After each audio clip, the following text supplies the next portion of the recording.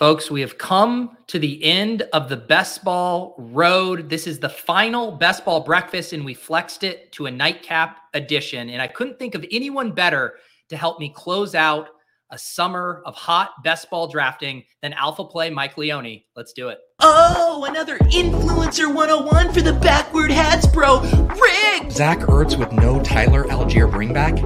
Yikes. You reached around for correlation? That's a no-no. You ADP bros disgust me. How about you just live a little? Handcuffing might actually be a way to get unique if the field's avoiding it. The Wi-Fi at this resort is a disaster? These fucking streamers don't have player takes. What if a piss boy draft is the room you need? Oh! Michael Leone, are you ready for the season to start, or do you wish you could just draft best ball teams forever? No, I'm ready. I'm ready for the season to start. Bring it on. That's the easy answer. I'm ready. Tell me if I'm wrong. I feel like you didn't get quite the volume of best ball drafts in this year that you got down last year.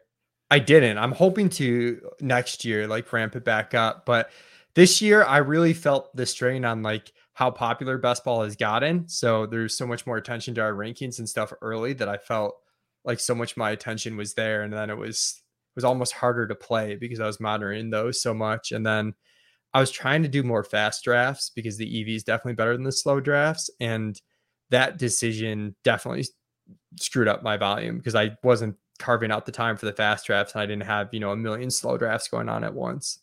What I just heard you say was the specter of Breshad Perriman looms so large over you that you work tirelessly to update the ranks rather than draft yourself.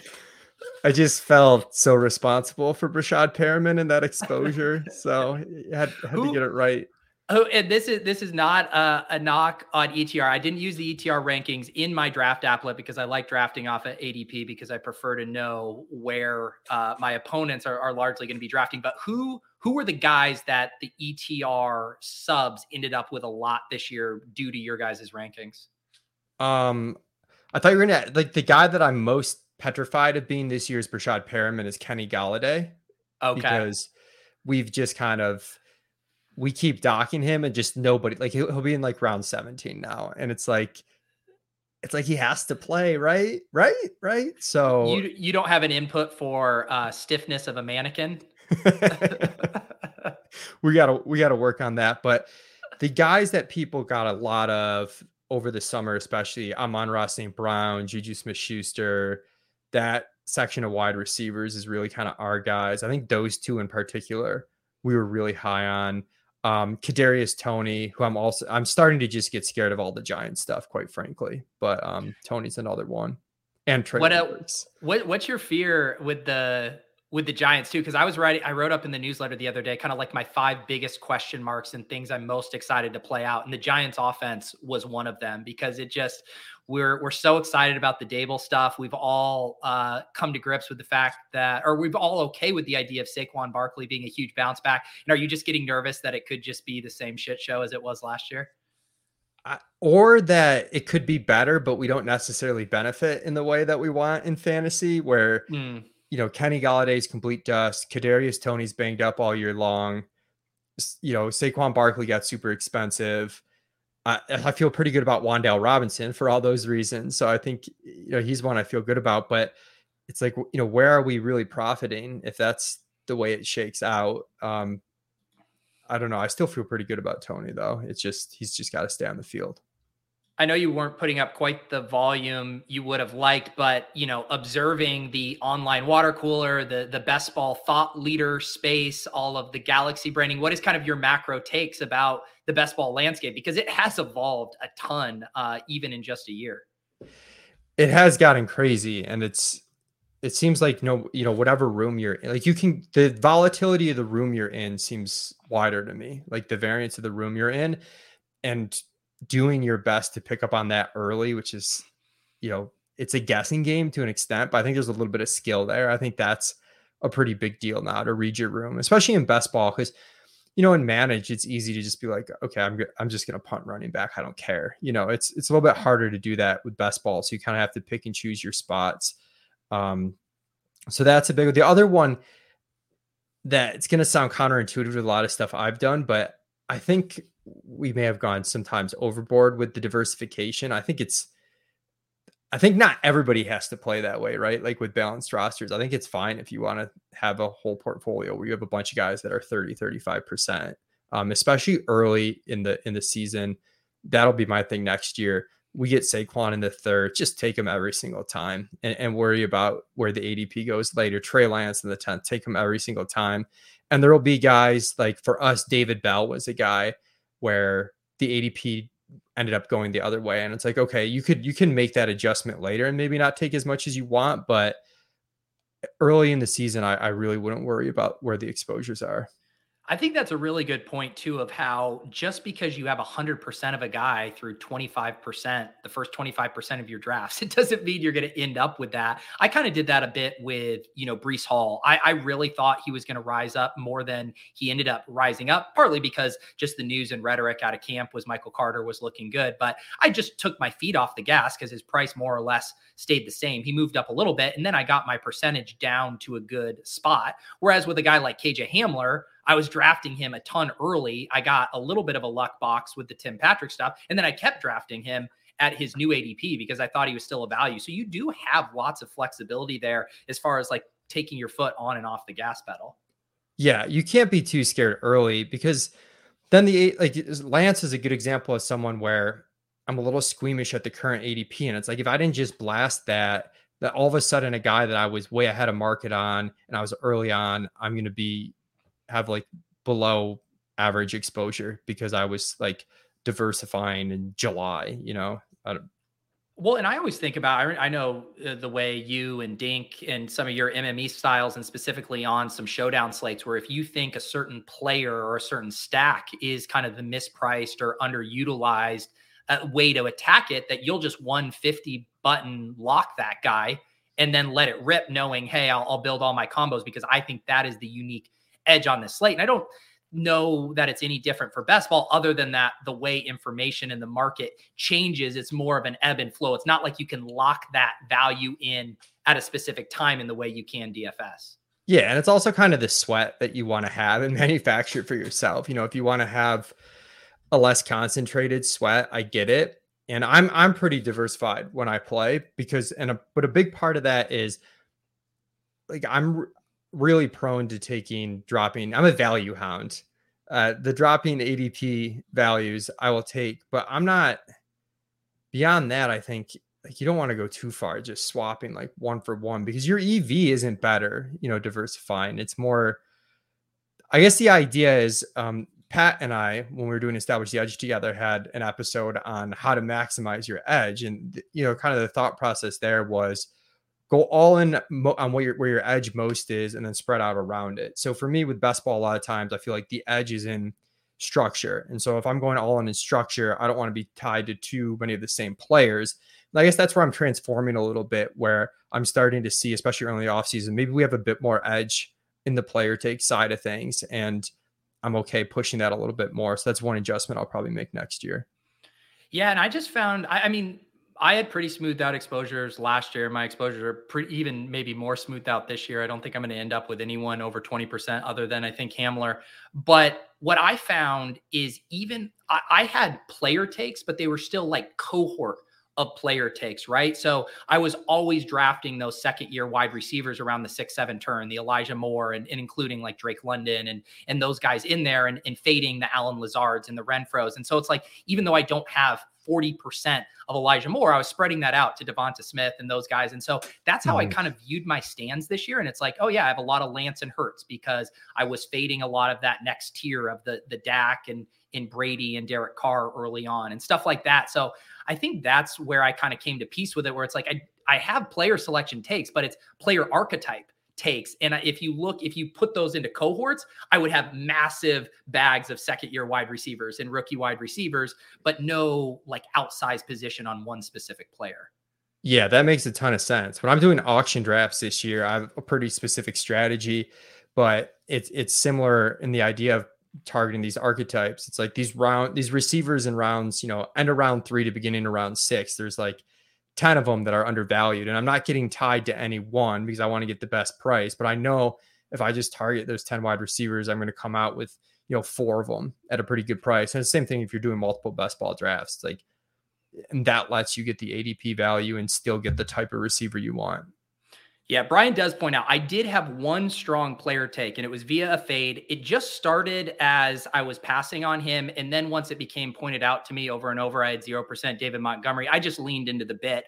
I do think otherwise, if it weren't for content equity, I probably would have ended up with around 3 to 4% DMont, because he was a pretty screaming value at certain points in my drafts. But sometimes you just got to embrace the bit, right, Mike?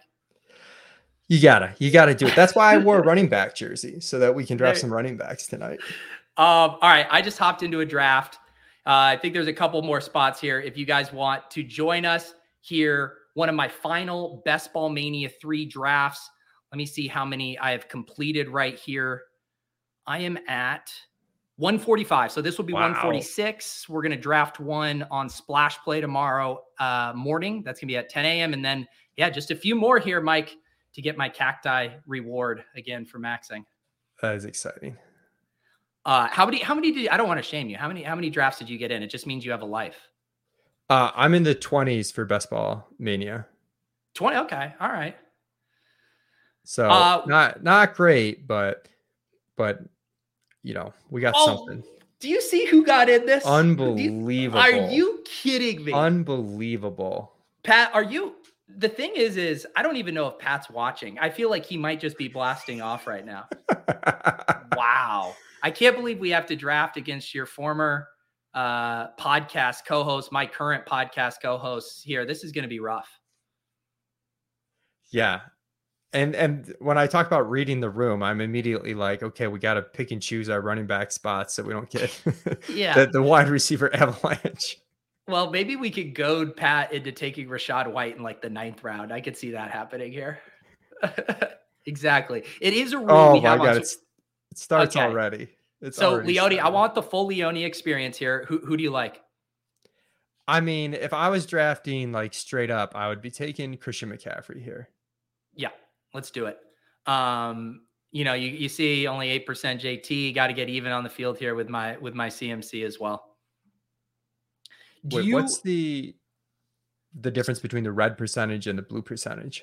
So the red is my current one, and the blue is something Brian spun together. And it's funny because this is a basket of exposures. And again, this includes Pat exposures. It includes Davis's. It includes Hertzig's and mine. I believe it's he ran an average there. So you can kind of see who our group is low and high on relative to mine. Oh, that's fine. That's interesting. That's cool.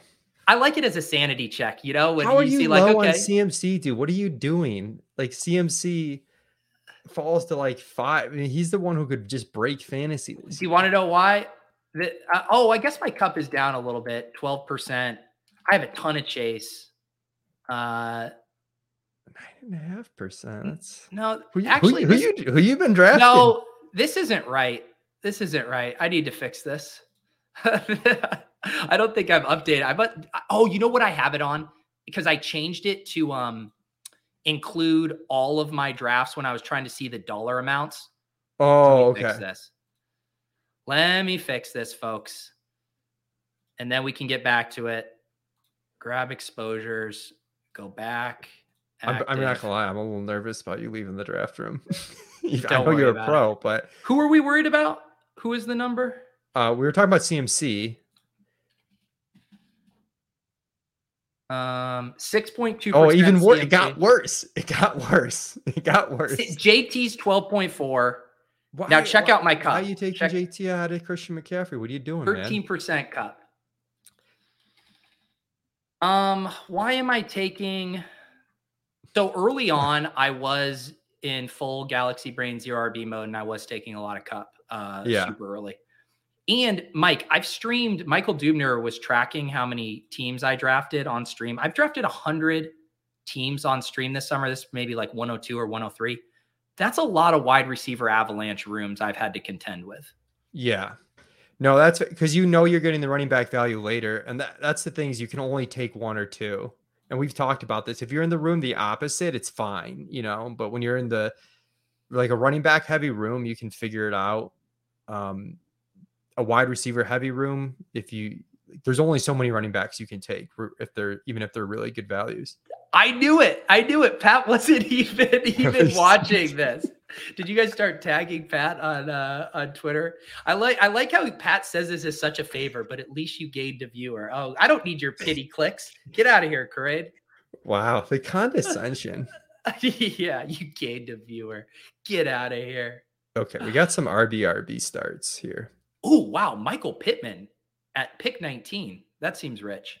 That's one guy that you don't have a lot of exposure to if you've drafted on ETR, and I'm scared of it. I'm really low. Yeah, 4%. I'm the walking, aren't you worried? Like that's just been me for like 3 months.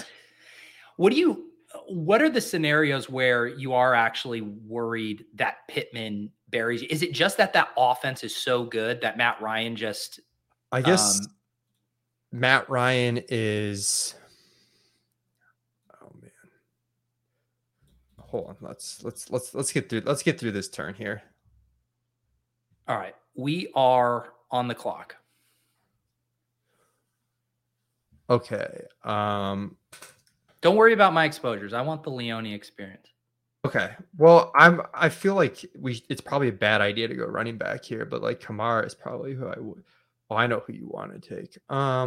Let's go Kamara. Let's go hyper fragile here. All right. This is what I need. These final drafts, I've been way too comfy playing the hits. Kyle Pitts, AJ Brown, come on down. And Leone getting me outside of my comfort zone, making me draft running backs. And if this guy doubles up on wide receiver, we could be in trouble though. Okay, well that's fine. We'll take T. Higgins. I like T. Higgins here a lot. Higgins over Pitts. I like Higgins over Pitts. Okay, I'm getting the full Leone experience. If you want the Leone experience, you're getting it. I want the Leone experience. So the Pittman thing, I guess, would be a combination of Matt Ryan is really good and they throw more as a result, and it's just super heavily concentrated on Pittman. But God, I feel like Pittman has to just be so good, and the tape grinders will tell you he's so good, but he just has to be like so good to really burn you. I feel like the way that offense is set up. And that was my thing. Like in scenarios where, JT gets hurt or something, I don't even know if Michael Pittman is like a great beneficiary. I think the entire offense is crippled at that point. Yeah, absolutely. I think so too. And I don't know. I just have a tough time looking at Pittman and seeing him as that different than Deontay Johnson and Terry McLaurin. Like that's to me a cohort, and maybe Pittman's the best of the cohort, but I think he's more of. I'm trying to see where I have the only thing that I don't like doing it necessarily with Pittman, but this idea of getting 2 third-round picks when you only have 1 third-round pick. Like, you're not going to end up with a lot of Michael Pittman and Mike Williams. I don't know if this is what Cleveland was specifically trying to tee up here, but I do think there's some merit in that if you do think this entire tier is relatively flat. I definitely get it in those contexts. Yeah, the unique combo, because they go in such a tight range usually. Yeah. It is pretty wild that this year we just didn't get any huge movements. Like the big was like, oh, Kamara moves from the 3-4 turn to the 2-3 turn. And, even after the. We didn't have a huge injury like Akers last year. And no. Short Gamer TV, what % of your drafts are 0 RB? I would have to check the chain. I would just off the top of my head, I would say about a third. I think I'm pretty balanced.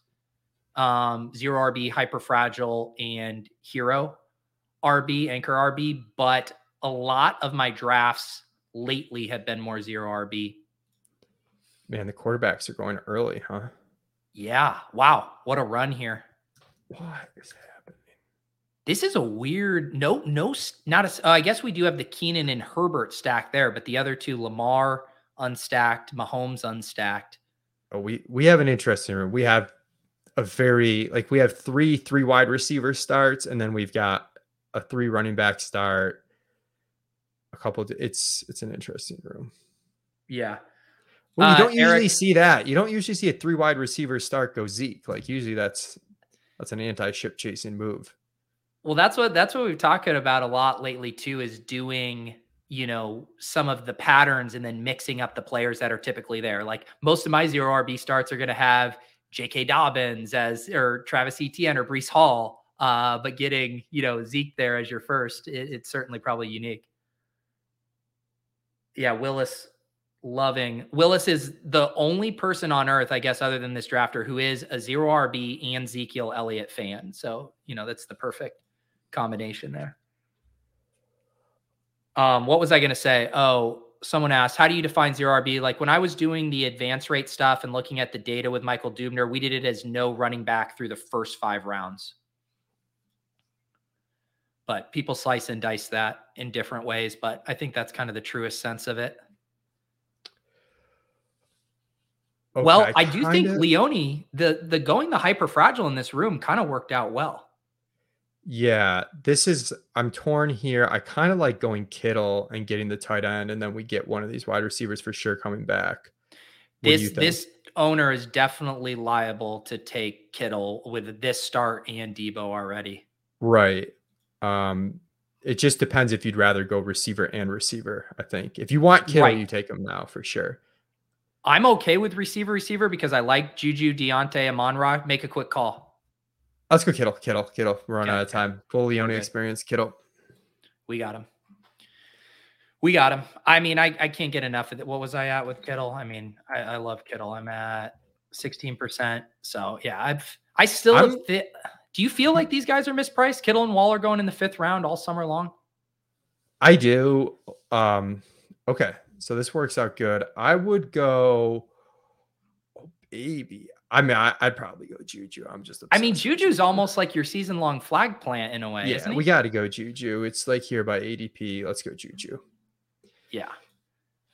I think they're underpriced. I'm a little worried that all the San Francisco pass catchers suck. Like I could see them all not being good. Like I think this offense could go a specific direction that's not friendly for any of the pass catchers, but Kittle's my favorite of the 3 for sure. Yeah. I think it's going to be a roller coaster for those 49ers pass catchers, but man, it's still not hard to see Kittle having that 30-point week in one of those playoff weeks and just being the guy that single-handedly drags you to an advancement round. I think Lance's passing prop week 1 is like 210 yards. Yeah. Like that's an immediate reality check if you've got a lot of San Francisco pass catchers. Oh yeah. I mean, even the over under on that game, they're 5.5 point road favorites and it's a 41.5 point over under. Like everything. I mean, I know it's out on the road at Chicago, but it's like everyone thinks that's going to be a very gross game by basically all standards. Yeah. Wow. Here's the Avalanche, huh? Yeah. Although normally if you can avoid the Avalanche, sometimes you're in these rooms and you're having to take Elijah Moore at pick 50. So I'll take this. This feels like a luxury. Yeah. We at least have T and Juju no matter what else happens, but we're probably going to have to patch together quarterback. Joe mentioning McLaurin, I would say he's similar to Pittman for me and a guy that I don't mind. It's not like I dislike the player, but it just never feels good clicking on him over other wide receivers in the same range. Yeah, McLaurin was totally fine there. I prefer Juju. It is crazy how Juju's another guy, and Juju and Amon-Ra, I mentioned, being 2 guys you were super heavy on if you did ETR, and I just checked and we're like a little bit behind the positional ADP on Juju now. It's changed so much. It's like crazy. Yeah. Dalton Amon-Ra was going in like round 7 at one point. Oh yeah. You said the ETR ranks had him high. You get the Hard Knocks bump. Obviously everyone remembers what he did down the stretch last year in Best Ball Mania 3. Or Best Ball Mania 2. He basically has all of the signals pointing to him getting steamed up, which is exactly what happened. Dalton says, why take McLaurin over Dotson price adjusted? I completely agree with you. Although I don't know, like that kind of logic gets a little tricky because then it's like, why ever take AJ Brown when Devonta Smith is there? Why ever take, there's other pairings like you can do that. And then you'll never end up with the safer play in the offense. Yeah. I don't think like that at all, really. My exposures will bear it out if that's how I feel, probably, but you don't have to just decide one. You don't know how the draft's going to play out. Maybe someone in the room loves Dotson. And sometimes you're making bets. Like for a while, the Denver wide receivers are undervalued. They're definitely not anymore, but for a while they were. And it was fine to be overweight Judy and Sutton. You didn't have to, pick one. They're both not going to hit in a big way, but if we could identify which one ahead of time, we'd be rich. Yeah, we sure would. It would be really nice to have a crystal ball on the Chiefs. So we're going to be picking here at the 6-7 turn. This will be interesting. Just checking the Dobbins does go here at pick 68. I got Dobbins last night in a draft at the end of round 7 as an RB2. Really? Wow. It was a full PR league, but still, it was pretty crazy. So okay, this is going fine for us. I like London here. Yeah.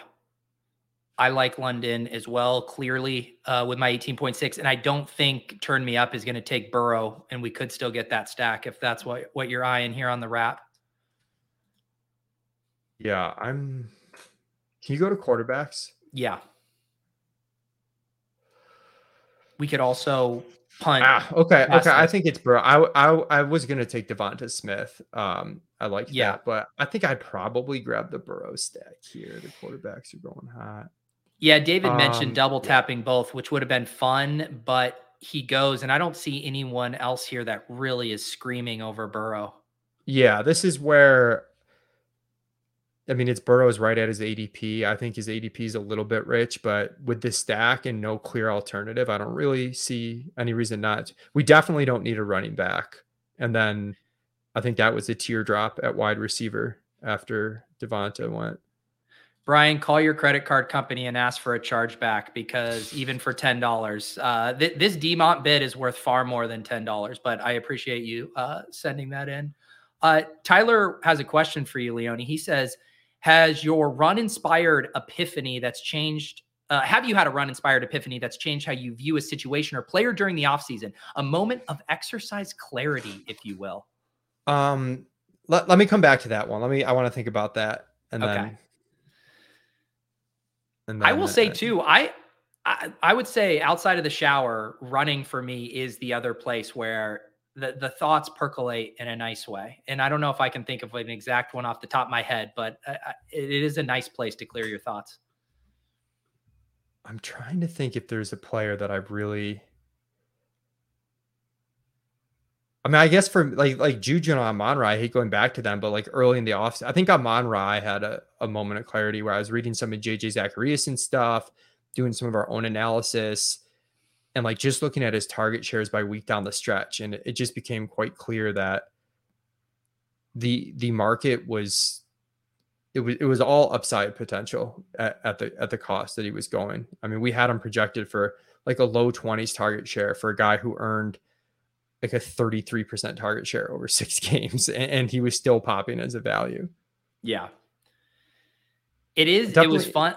Oh, go ahead. They definitely had some moments where I'm like, this Philadelphia offense could go nuts. I've had a hard time capitalizing on it too much in drafts, but I'm pretty excited to watch the passing offense. And if Hurts is good, I think it could be really exciting. And so it sounds like it's so much easier for you to envision ceiling scenarios for the Eagles than it is for the Niners, because I think for a lot of ways they kind of feel like they have twins at each position and have a lot of similarities in that regard. Yeah, the reason and again, I've had a hard time capitalizing on the Eagles. I think the difference for me is I can see the Eagles throwing at a much higher rate than I can San Francisco. And we do. We've just seen it a little bit with Hurts more than with Lance.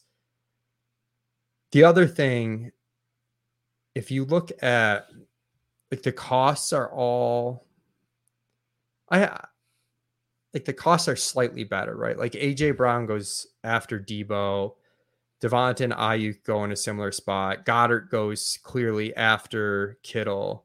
So it's like slightly better costs when you average it out too. Yeah. if the thesis is if the Eagles pass more, and I obviously agree with you that offense could be incredibly fun. How are you thinking about the running game there?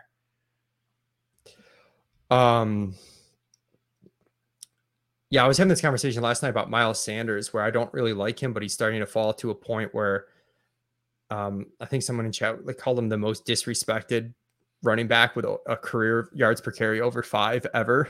So I had been taking a ton of Gainwell to start the year in hopes that they throw more, and that includes Gainwell in the game plan a bit more. And I think Gainwell maybe won't ever be a workhorse, but has big playability and a lot of high value touches where you could get work in the red zone and work the passing game. But I am starting, if Miles Sanders slips far enough, I think just his efficiency in the ground game, even if it's not a heavy ground game like it was last year, is worth taking a swing on.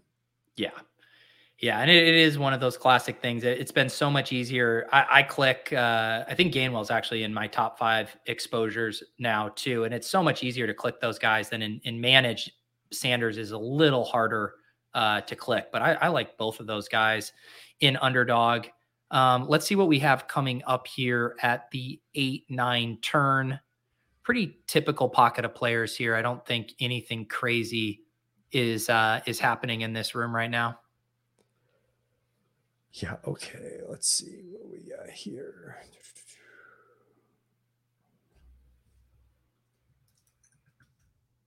What is our friend Daily Rojo doing here? Similar to structure. He takes Rashad Penny. Pat's big out on Kenneth Walker. I think we're probably hitting receiver here. Mm-hmm. I'm just trying to. I mean, it's probably Sky, right? Like, yeah, I mean, yeah, it's always Sky around here. It's very on brand. How are you handling this George Pickens steam? You know, I don't think it's enough to where it's like I'm shying away from him because people have him at pick 150. On the other hand, it's just enough to be annoying. But where did Boyd go? Boyd's here if we want him. Little bit of a reach, but probably he's ADP of 110 and we pick at 119. So he's not coming back. Yeah, I think I'd go Boyd with the double stack and kind of trust my ranks, which have all these guys pretty close to one another, even though Pickens is obviously more exciting. The only other thing I've found myself in this similar spot with Burrow wanting to get double stacks, and I have been willing to wait to get Hayden Hurst, but I also don't mind taking him here at all. But that was a tough one. I think Pickens would have been a fine pick there. I haven't taken like any Robert Woods at all. I don't think he's terrible there, but I should have known Burks wouldn't come back to us with Pat in the room. Yeah, exactly. Yeah, Burks still feels like a crazy value to me in these drafts. Do you think Pickens should be going ahead of Burks right now? I don't think so. Yeah. But we have it ranked that way, but that's more to do with other people's opinions. You're telling me Evan Silva came in with he's got that dog in him model and overruled? One of the hard part with ranks too is like there's all these people in their home league that you don't know if they're going to understand the type of bet they're making on some of these guys. You know what I mean? Where it's like, yeah. Like if they're going to draft Burks, are they going to hold on to him if he doesn't have that much usage through 2 games? Or like they going to understand like with a short bench?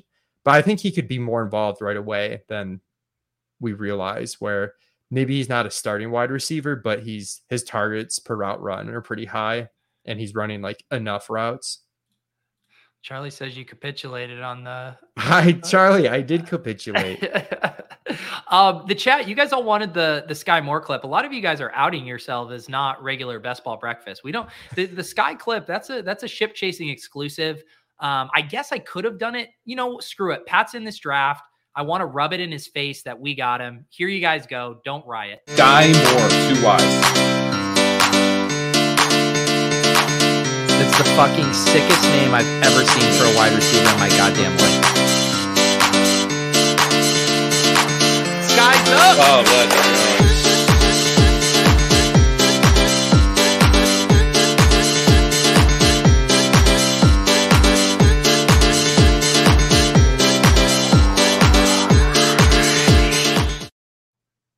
right. There we go.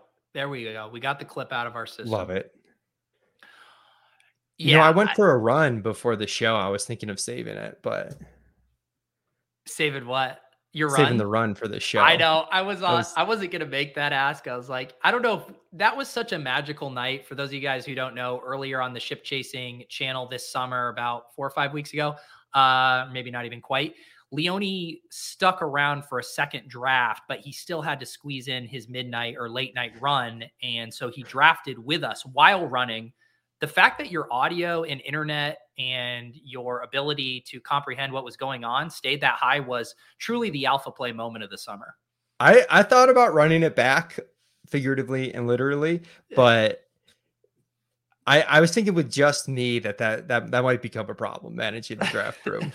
Like chiming in is one thing. Being the only guest is another thing.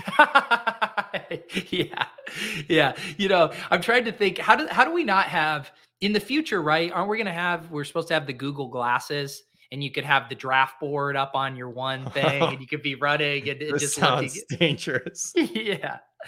Charlie wants to know what your mile time is. So I did a 5K on Friday. Keep in mind it was 82 degrees, but I did it in 2026, which is my best since high school. So I think that's like 630-ish mile. I don't know if I ran a straight really mile, how fast I could do it. I think I could break 6 given that, but I don't know for sure. 2026 in a 5K. I don't believe I have cracked that as an adult. I think I've like 21s have been my best 5Ks as an adult. So that's impressive shit. Thank you. All right. What do we got here?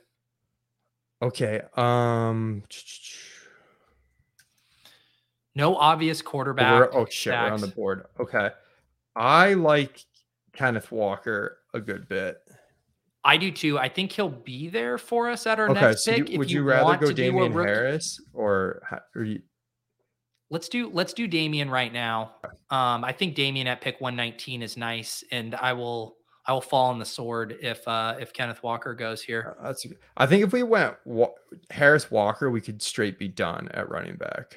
I agree. Henderson was in the play too. Okay. I think we go Walker and we're done at running back.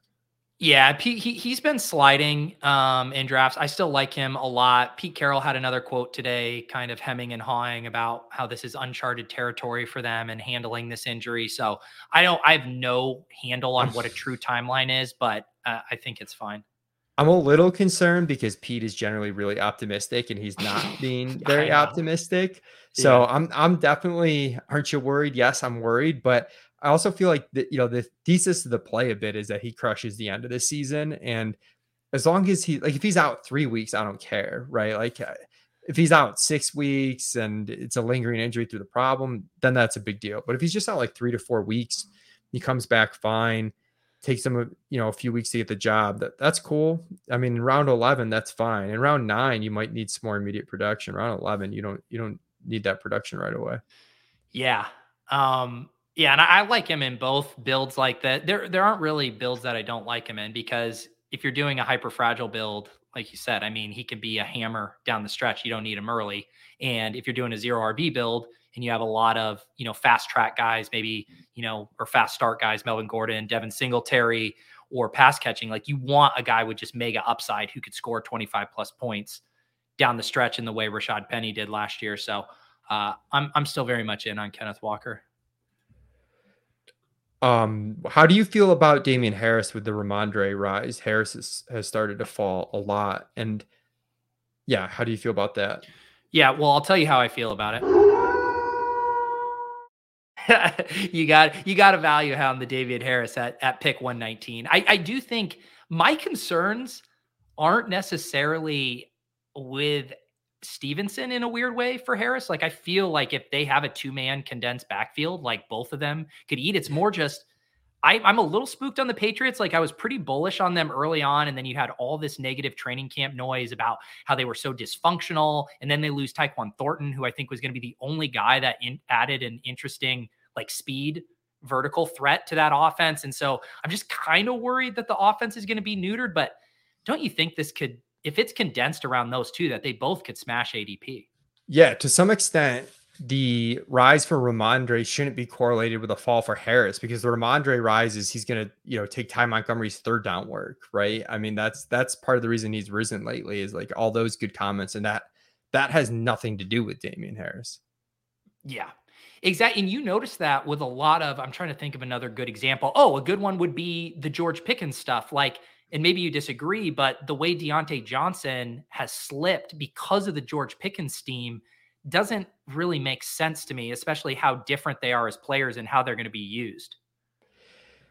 And in general, I mean, you're just hoping that offense is better than expected, and that's going to be good for everybody. If Pickens is good, the offense will be better. Hopefully they throw more. Hopefully, I mean, I think we see Pickett sooner rather than later. I know Trubisky won the starting job, but I feel similarly with Claypool, where Claypool has gotten so cheap, and I understand that there's some more correlation between those two, because Pickett's going to play ahead of, or Pickens is going to play ahead of Claypool in 2 wide receiver sets. But I'm like, dude, if Claypool could just absolutely smash in the slot, and they're going to play 3 wide receiver sets 80% of the time, I don't care if he's out there 80% of the time instead of 100. Like, I don't think it's that big of a deal. Yeah. All right. Yeah. I'm with you on that. I noticed here, I had missed it at the time, Pat scooping up Miles Sanders at 118 is a pretty extreme value there as well. If Pat's taking Miles Sanders, it's a value, because he does not want to take Miles Sanders. All right, what are we looking at the onesie? I was going to say, the onesie positions here. We don't have any obvious stacks. There's no smash tight end fallers. This is a pretty gross zone for wide receivers. We'll talk it through, Leone. You got us into this mess, and now you need to get us out of it. I think Wan'Dale is a wide receiver break. I feel good about Wan'Dale. Yeah. I mean, this is generally what I do, is kind of bypass this tier here of guys that I'm not quite as excited in. Honestly, I don't mind Chark either, but I think I know what we should. I know what we should do. We should have done it, and we'll see if we should take Albert. Oh, we've got kind of a game stack set up for week 17 already. Wow. Even though we don't have Mahomes. Yeah. The only, I'm with you. I'm down to take Alberto for sure. The only other benefit of Chark, and he goes, so it doesn't matter, I was going to say, just sets us up for another secondary stack option along with Daniel Jones. But we also have. Do you care about the matching bye weeks? I didn't mean to cut you off. We were on. Yeah. I've done this double 9 bye week a bunch at tight end, and it doesn't really bother me. Yeah, I think I'm with, like, I hate leaving points on the table, but if you're gonna, tight end for 1 week, there's going to be people that have bye weeks that are lined up nicely that are going to score 0 at tight end, because their second tight end is going to be so bad, or their third, even their second and their third. The chat wanted me to save I had to save our draft with Crack Rock last week on ship chasing with a KJ Hamler pick, where I just went rogue, Leone. Normally we're discussing, and I was so nervous about how weak we were at wide receiver that I just selected KJ Hamler without even having a conversation. The chat wanted me to do that here, but as you can see, 22.8% overriding Leone to take a guy I take in 1/4 of every draft. Didn't seem like the Leone experience. Dude, the Hamler stuff, is that Tim Patrick injury really? I think the Hamler stuff could have been ugly, but you're alive now. I agree that it was a nice suck out on the 18th round shares, but I also don't think he was killing you there. And part of the thesis, people were taking him early though, when they shouldn't have been before the Tim. Maybe you weren't, but like, he wasn't like, I think he eventually became an 18th round pick, but like, there was like, when the drafts first started, people were taking him like, he was going like, 13, 14 pre Patrick injury. Then he fell to 18, and then he got moved back up. Yeah. Part of my whole thing, even when I first wrote about Hamler in the newsletter, was like, he has so many outs to getting there. And I didn't think he had it just if nothing happened, but I felt like he had the open-ended straight and flush draw, and you had a turn in the river to get there. And we hit, the straight draw with Tim Patrick. To use a poker analogy, if you will, Michael. Yeah, he's also, I mean, if you are going to play better in best ball, Hamler does make some sense in that regard. Yeah. But you don't like Hamler because you were talking about the Denver bring back and you just completely glossed over Hamler. So I get it. I see where you're at. Right wing gets I him. think Hamler's a prospect that everybody found was undervalued, and now they're overvaluing him because he was undervalued 2 years ago. Beyond, you can't think he's at least a fair value at pick 156. He's going to be on the field for every snap with Russell Wilson this year. 150. His ETR rank is 154. So look at that. There. Look at that. And let me guess, you have him at at 170 and Silva had to come in there and boost him up. We have him behind positional ADP though. But no, I mean Hamler's fine now, like where he's going. It's just when he was going in round 14 with Patrick there, I think it was like really asking a lot. Yeah. And these injuries do happen, to your point. Like we don't want to, like the season's chaotic. People are going to get hurt. There were 3 guys in front of him that could have gotten injured that would have helped him. And one of them went down. Yeah. Yeah. And I mean, also, and then Dulcich is out too. So if there was any thoughts of them running maybe more 2 tight end sets or whatever, that seems less likely now as well. All right. So our structure here for the audio listeners, I won't recap every single pick like we did on a ship chasing draft the other night when Davis was on with us. We do have Joe Burrow at quarterback. We have Christian McCaffrey, Kamara, Damian Harris, Kenneth Walker at running back. Wide receivers, T. Higgins, Juju, Drake London, Sky Moore, Tyler Boyd, Wandale, George Kittle, Albert O. This is a fun team, Leone. I mean, you haven't snuck too many olds on here. I get a bad rap with the olds. Okay. You guys really put me in a corner, and I'm showing my true colors here. Okay. Nick says, I've never heard someone not incredibly high on Hamler. I'm shook. Well, you see, this is exactly what I'm talking about, Nick. Because Michael Leone is, he's able to detach our group hive mind circle jerks on the players we like and just give you straight analysis right down the barrel.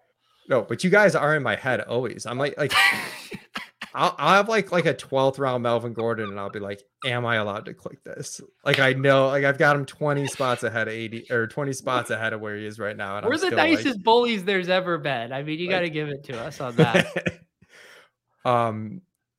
Let's go. Do we want to lock up Daniel Jones? Yet, but I'd go Daniel Jones. And this is setting up for the Kenny Golladay in round 16. I can baby. Absolutely feel it right now. Maybe do you think Pat would trade Sky and Burks? You think we could? I guess we need Sky for correlation too.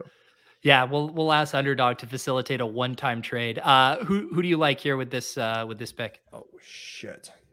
I don't know. You got some. What do you? I'm a little thrown off here. I've been kind of buying this Christian Watson dip. Okay. If you want to keep loading up on wide receivers. I think that makes sense. I like buying the Christian Watson dip. Especially this. I don't know like Lazard's got this thing, like undisclosed thing. Round 15 feels like a good time to like that seems I don't see how that could be a bad pick given the uncertainty of the situation and his draft capital. Yeah. And I mean, with the Lazard stuff, I heard he saw a doctor and they did an X-ray and the doctor said that he didn't have that dog in him was the diagnosis. Undisclosed. I mean, a lot of people haven't wanted to say it. Oh man, Team Cleveland 2021 takes David Bell. Shocker. There you go. Yeah. Who would have seen that coming? Dude, Isaiah Likely in round 13. Wow. Where did I miss that one? Okay. All right. In the middle. Jeez. Pick tight end. Wow. Okay. All right. We're at that point with Isaiah Likely. So Leone, with this construction 2-4-7-2, do you think are we getting to a 10 wide receiver build? Do you think here? We probably have one luxury pick. That's the thing. We don't even need a 10th wide receiver. So I might just like see what's there in round 18 and just take like best player available. It could be any position. Because with our with Burrow, I think Burrow's slightly below some of the higher tier quarterbacks where I wouldn't be absolutely against taking, Mariota or something Yeah. as a third So quarterback. talk that through with me because, and tell me if I'm wrong on how I'm thinking about. I'm definitely open to the 3 quarterback thing in a build like this where we have Burrow and Daniel Jones. If I'm trying to get a stack with a Pitts or a London, I'm almost exclusively taking Ritter as the QB3 in that scenario. I have started to take a little bit of Mariota, but in different contexts. How are you thinking through like the Mariota Ritter or just Malik Willis, Pickett, like upside quarterback thing? I do think I would go Ritter after you mentioned that because we're fine for the first 6 games.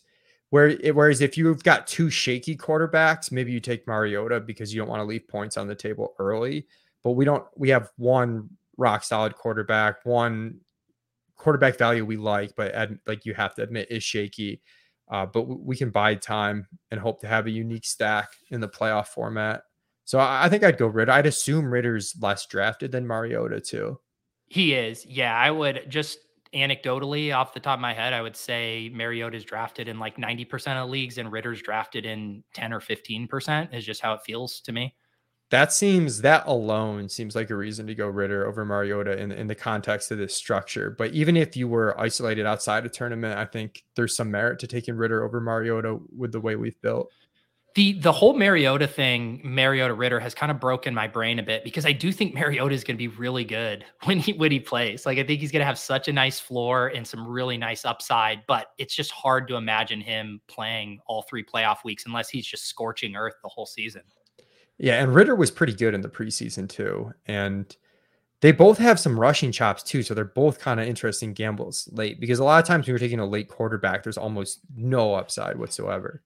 Don't fucking do it, Corain. If Corain took Kenny Golladay there and ruined a Mike, I mean, Leone, are we not taking Kenny Golladay at pick 191 in the Daniel Jones stack? We're taking Kenny Golladay. We got to get that 6.2% up. I wish I had some like Brazilian dance clip to play right now with him dancing with a mannequin. That would be fun. What are the other wide receivers right now? Oof. My boots on the ground take is that Jamison Crowder is going to end up playing a lot more than people realize. I want the full Leone experience. I feel like taking Jamison Crowder at 194 is how we do it. What if Jamison Crowder and Kenny Golladay is the round 16, 17 turn you need? So one of the things I love about best ball though is your player pool is expanded so much from the start of the draft to the end of the draft, right? Like in managed, it's so much narrower. Like there's running backs in the first 4 rounds that you would not take ever in managed, right? Like almost no scenario. Best ball, James Conner fell round 4 and I was like, okay, anchor running back with James Conner round 4, and then with the wide receivers late too, because I'm drafting so many wide receivers early and managed, it's just all rookies and sophomores late, like just like pure upside late and managed. And then in best ball, I can fire these dusty olds who are gonna, see 6 targets a game and feel not too bad about it. Yeah, and I would have by myself, heart to God here. I don't know if that's a phrase. My heart to God up there. I would have taken Kenny Golladay even by myself in the darkness of my own room. I would not have taken Crowder, although the chat does point out to me a week 17 bring back there with Crowder, although some people were standing Khalil Shakur there. Yeah, well. I think Shakir's an interesting late round guy too. They don't have a lot of depth at wide receiver, right? I mean, yeah. But part of me, like McKenzie's so tiny, has that weird contract. Like, I don't know if he's holding up over the course of the season. I think they might want Crowder in more of the traditional Cole Beasley role by the end of the season.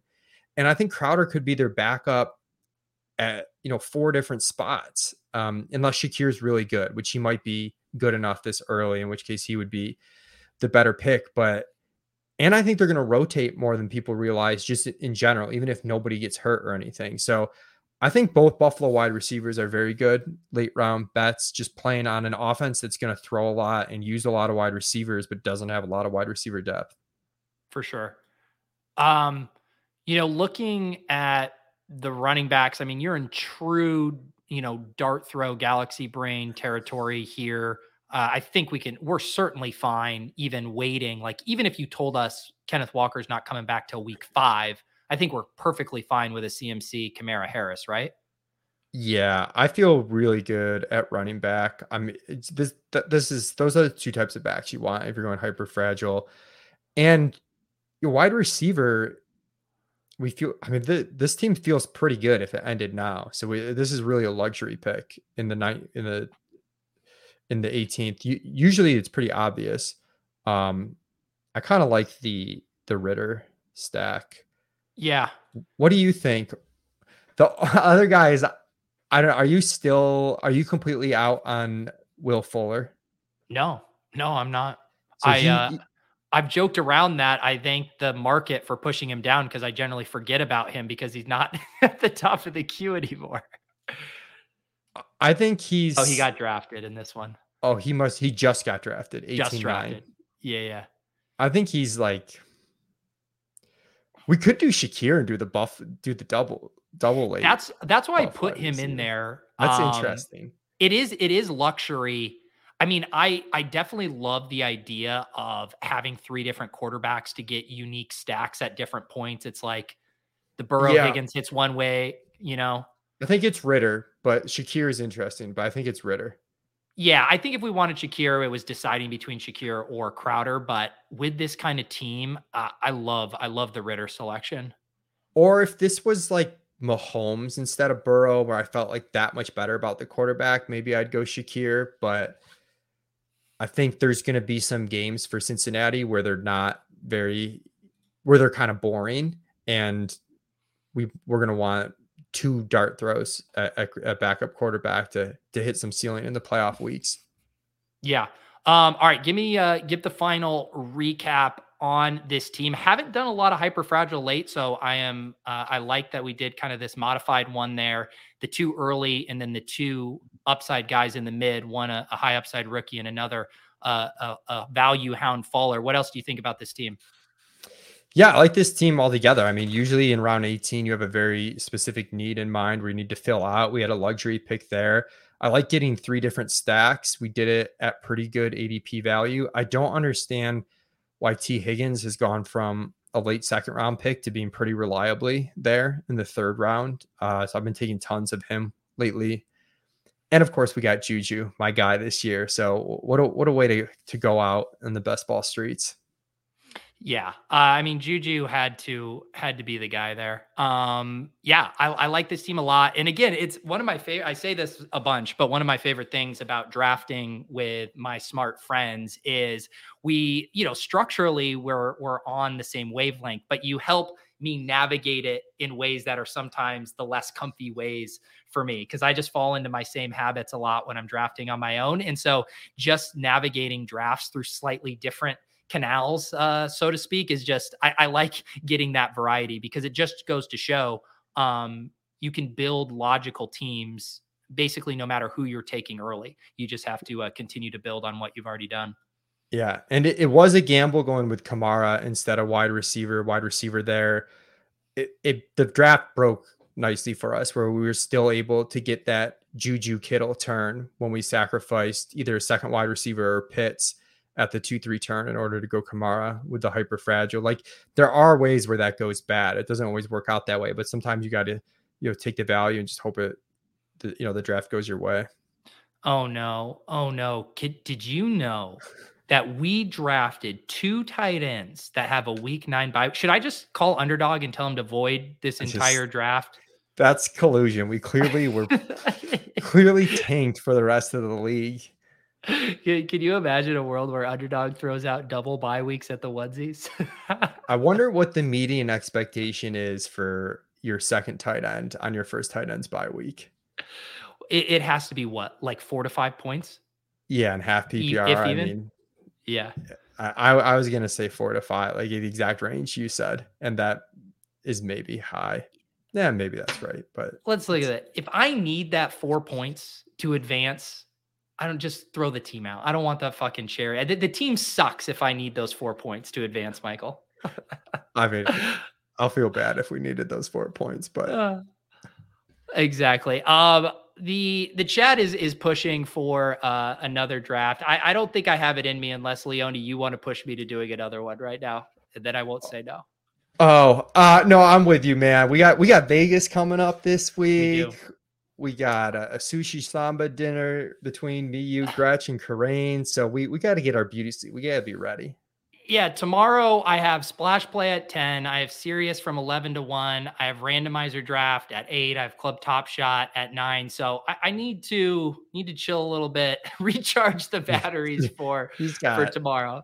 He's got to do 5 hours of work tomorrow, spread out over the whole day, just being on camera with his friends. So it's rough. It's really rough. While my dad, who's out here visiting, is, helping me fix my sprinkler system, fixing my busted dishwasher I just inherited. So I'm just living the dream, dicking around on the internet while my dad gets his hand in the dirt.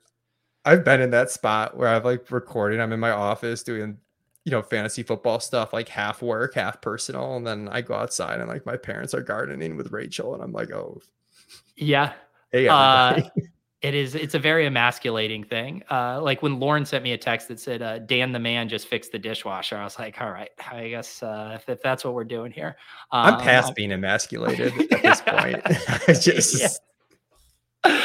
Casey says, give us the Vegas details. We're going out to draft fantasy teams this past year or last year on stream with Leone, Gretch, and Karain. We drafted an NFFC team in the 5K that we just built the juggernaut of all juggernauts, swept all of it. And so we have graduated to the 10K that we're going to draft live on Friday at the Bellagio, I believe.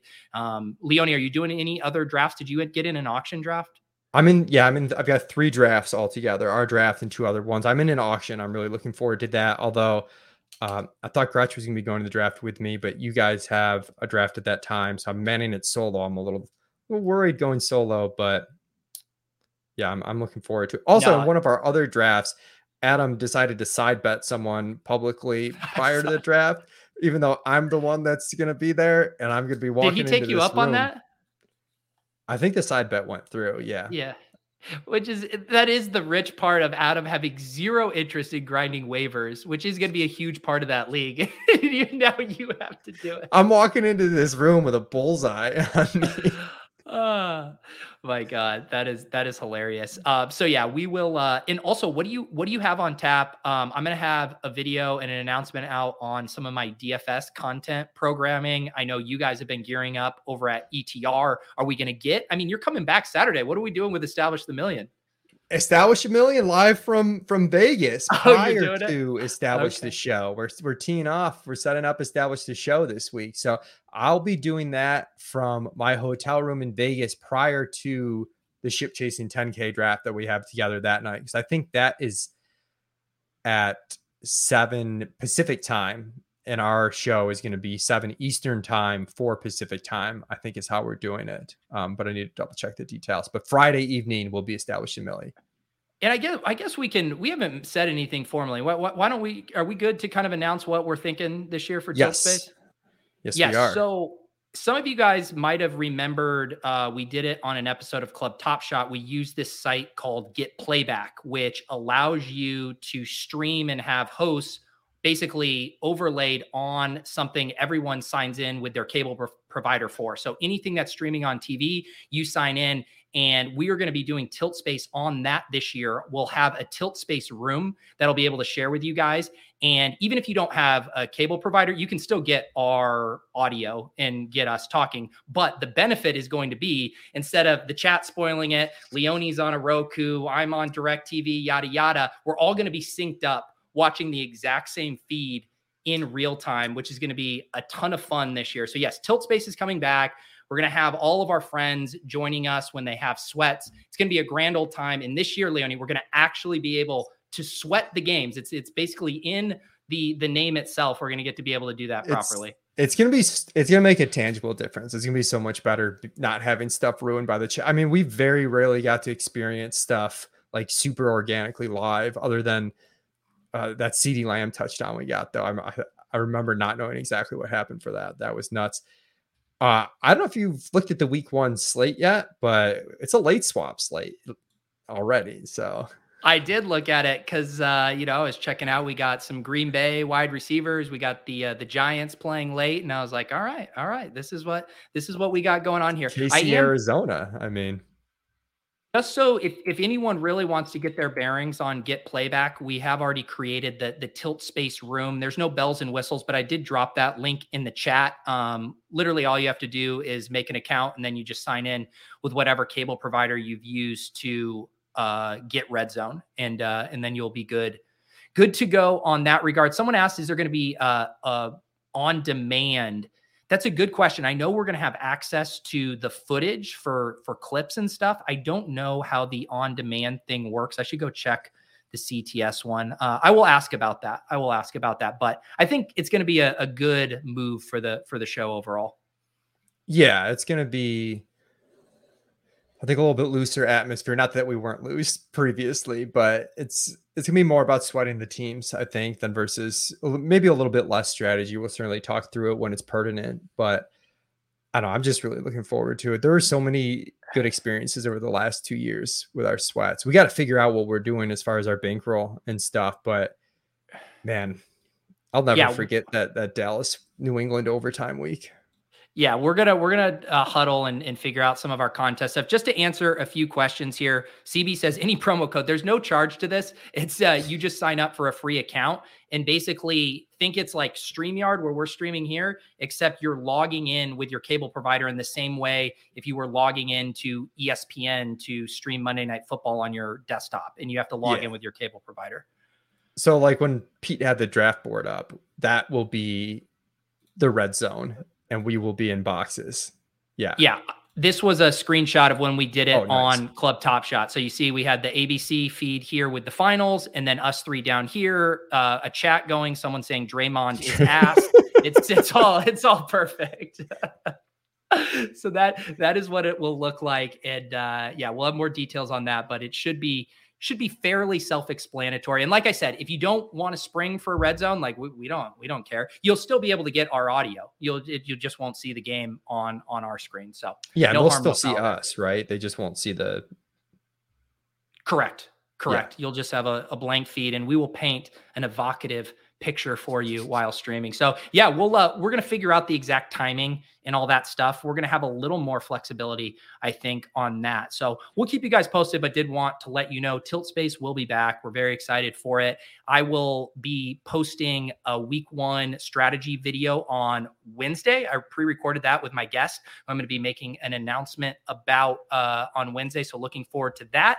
And I'll have a couple other DFS related announcements, but genuine thanks to everyone this summer. I love doing the Best Ball Breakfast streams, those Monday morning streams. I look forward to so much. The Monday morning streams are not going away. That'll just morph into my Monday GPP lineup reviews where I'm depressed and miserable as opposed to filled with hope and promise as I am when I draft best ball teams. But again, appreciate you guys. Shout out to Underdog. Incredible product. Make it so fun to draft all summer long. You guys make it so fun to draft. Even you, the Red Badge Brigade that create wide receiver avalanches that I have to dig myself out of constantly. For everyone who participated in the Underdog Cardio Club, you guys are awesome. Just a truly, truly wonderful summer here on Best Ball on the Pete channel. So for Leone, for me, for Underdog, for you guys, we will see you next time. Enjoy the final few days before the season starts.